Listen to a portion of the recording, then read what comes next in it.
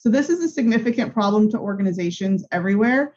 And we always say fraud isn't an accounting problem, it's a human problem. If you employ individuals to work in your company, this report really shows you the risks that come along with that if you're not paying attention.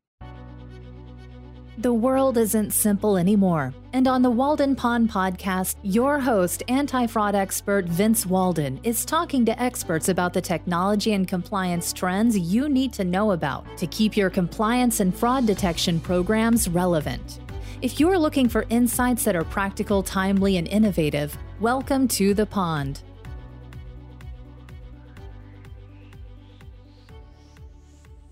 Well, welcome to the pond. I'm your host, Vincent Walden, coming to you on the Compliance Podcast Network.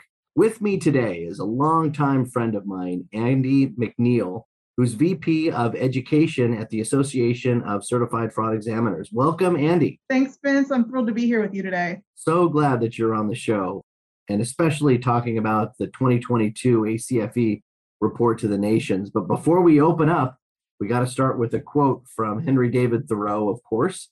I found something that kind of relates to your research on the report to the nations. And he commented, could a greater miracle take place than for us to look through each other's eyes for an instant? So when I thought about what a perfect way to think about this report, it's a glimpse from another person's angle of what the state of the nation is. And the report to the nations of over 2,100 cases in 133 countries of what fraud looks like. I think it's pretty cool. I love that quote, Vince. That's great. I think that's exactly what this report is, and I'm excited to share a little bit about it with all of your listeners. Yeah, that's one thing about being on the pond is quoting Thoreau. He's got lots of quotes for pretty much any topic. So he works out good with a little bit of research. So before we begin, though, Andy, I like to tell the listeners who are primarily legal, compliance, and anti-fraud professionals, they always like to know a little bit about who's speaking. So can you tell us a little bit about your role at the ACFE and how you got to be in your position as VP of Education? Sure. So I've actually been with the ACFE for almost 18 years. It's been quite a ride. It's wonderful. I started out my career as a CPA and quickly discovered that the audit and tax world wasn't for me. But when I came across a couple cases of fraud, that just piqued my interest incredibly. And lo and behold, ended up finding a job actually at the ACFE and have been here ever since. What I do in my role is I oversee all of our training content, a lot of our exam preparation content, but one of my favorite parts of what I do is overseeing all of our benchmarking studies. And I think that Thoreau quote hit it spot on. We really want to see what fraud looks like through the eyes of our members, of the victims, and frankly, even the perpetrators, because that helps us do our jobs better. So I've been doing that for 18 years, and as the VP of Education, I'm thrilled to be on here and share a little bit about our most recent study with you all. Yeah, that's it. I was so excited to read it. Again, it was 2020 since the last one came out. So every 2 years, it just came out last week. Is that correct? I downloaded it last week. It's relatively fresh, right off the press. Hot off the presses. We released it last week. It's available for anyone to download from our website, acfe.com/RTTN. And it is 96 pages, chock full of great fraud statistics. That's awesome. So can you give us some highlights? Tell us some of the key areas of what you guys thought were most interesting. Absolutely. So this study, what we do is, first of all, we focus on occupational fraud, which means we're not trying to get a snapshot of every type of fraud that occurs. We're focused solely on those cases that are perpetrated by the employees against the companies that they work for, or the organizations they work for, I should say. So we're focused on that one slice of fraud. And we actually looked specifically at cases that were investigated between 2020 and 2021. And I think that's important because these are cases that were investigated largely during a global pandemic, which is a really interesting view into what is occurring in the landscape of fraud out there. And these cases took place in organizations of every size, in every industry, from small companies and nonprofits to government agencies, all the way up to huge multinational corporations. And really, it helped paint a picture of the costs, the methods, the victims, the perpetrators, and the outcomes of these cases. That's what we looked at. And when we did that, we found some really, really interesting trends. Specifically, we know that fraud is enormous. It can happen anywhere. That's what our victim organizations in our study show. But that the problem is of a huge magnitude. We know that just the 2,100 cases we looked at caused losses of over $3.6 billion. And Wow. we also know that that's just a very small portion of the frauds that are being committed around the world. If we're only looking at 2,100 cases and you think about how large the global workforce is, surely we're not capturing all of them. So this is a significant problem to organizations everywhere. And we always say fraud isn't an accounting problem, it's a human problem. If you employ individuals to work in your company, this report really shows you the risks that come along with that if you're not paying attention. I love the infographics that you had. Think about the median loss per case is $117,000 per instance in your study. The average was 1.7 million. So I guess there were some massive ones in there that threw that off. But I also noted corruption was the most common scheme in every global region, which was kind of fascinating. And again, the statistics around 42% of frauds were detected by tips. And again, that's just so important how an effective compliance program and whistleblowing program is. What did you think were kind of some of the key findings that stood out among your observations?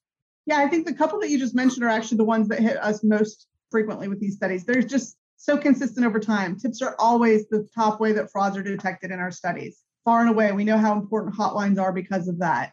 Corruption continues to be a significant risk globally. We know that the most common red flag displayed by perpetrators is living beyond their means. So if you're helping raise awareness for how to spot fraud, these are things to be aware of. But for me, one of the most interesting observations of this particular study is actually the success we're able to see if we look back over the last decade of our studies. This time, you mentioned the losses, but what was really fascinating was looking back over, seeing that frauds are actually being caught faster and thus causing smaller damage to the organizations that are being victimized than they were a decade ago. We also see that more organizations are implementing anti-fraud controls, which we know can help catch frauds faster and cause lower fraud losses. So there's a direct line here that really is highlighting the successes of the anti-fraud profession. That's right. It was really cool to see that the detection time was going down. The average duration time was going down. And like you said, through the use of better controls, better checks, the use of data analytics, which is something I'm passionate about, those things are having an impact every year. And it's funny, yeah, you do have a 10-year benchmark on this. That's kind of neat. Yeah, this was the first time we really stopped and said, let's do sort of that retrospective look. And then we were surprised by some of what we found, but I think it's a great testament to the profession overall. And a lot of the tools you just mentioned, analytics, doing proactive fraud risk assessments, training your staff and having hotlines in place. We're seeing the evidence that those things are working. Yeah. Well, what was new in this one was the mention of cryptocurrency. I was taken back by the study found that 8% of the cases, of the 2,100 or more cases, had cryptocurrency involved. And again, I don't think that was ever in the previous reports, but because it's a thing now and we know it's big, I'm sure it's probably going to grow over the years. But what were your thoughts on the cryptocurrency mentions? Yeah, I agree completely. I don't think 8% doesn't sound like a lot right now. And this was the first time we looked at it. But again, it's important to remember these were all investigated during 2020 and 2021, which means a lot of them were being perpetrated before then. And we know the trajectory of crypto has taken off over the last few years. So this seems like it's likely just the beginning of a shift in cases to including more crypto aspects. And to me, what that says is that even if we as anti-fraud professionals, all of us don't have that deep technical knowledge to really trace crypto specifically or get into the technological components, we need to be aware of how these cryptocurrencies are affecting fraud schemes. We need to know what we can be looking for. And most importantly, I think we need to realize when we need to call in the experts, because we're going to just see more and more of these types of cases. Very interesting. Well, we have time for one last question. And I always kind of like to ask, what advice do you have for anti-fraud professionals and compliance professionals and how they might be able to use the guide to increase the dialogue within their organization? Yeah, absolutely. I think the top two things that I hope people use this guide for are, first of all, to really understand and assess their fraud risk.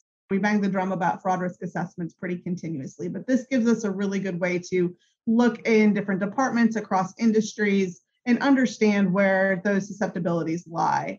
I also think that this is a good opportunity to benchmark programs, both your anti-fraud programs in terms of what other industry and similar organizations are doing with their programs, as well as what's most effective. And the goal there is obviously to ultimately sell management that proactive fraud programs work. I think our data does a great job of laying out that that's true. And I hope that, our members, your audience, are able to use the data that we provide to sell management on additional anti-fraud investment. Great statistics. And there's a ton of infographics that people can use from the study and use in their own anti-fraud reports and benchmarking. So Andy, hats off to you and the ACFE this year for another great report. Thank you very much for joining us on the show. Thanks so much, Vince. We'll have you back soon. I appreciate it. And thanks everybody to listening to the Walden Pond on the Compliance Podcast Network. We'll talk to you next time. Thank you for joining us for this episode of the Walden Pond Podcast. Make sure to subscribe so you never miss an episode and help spread the word by leaving a review.